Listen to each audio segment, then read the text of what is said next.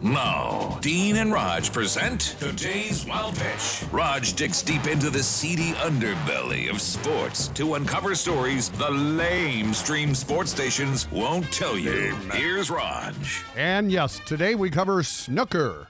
It's billiards, but on an impossibly large table with small holes, and almost every shot requires the bridge. Three-time world champion Mark Williams was upset this past weekend by Jamie Clark in an event that was interrupted with multiple bathroom breaks by Williams.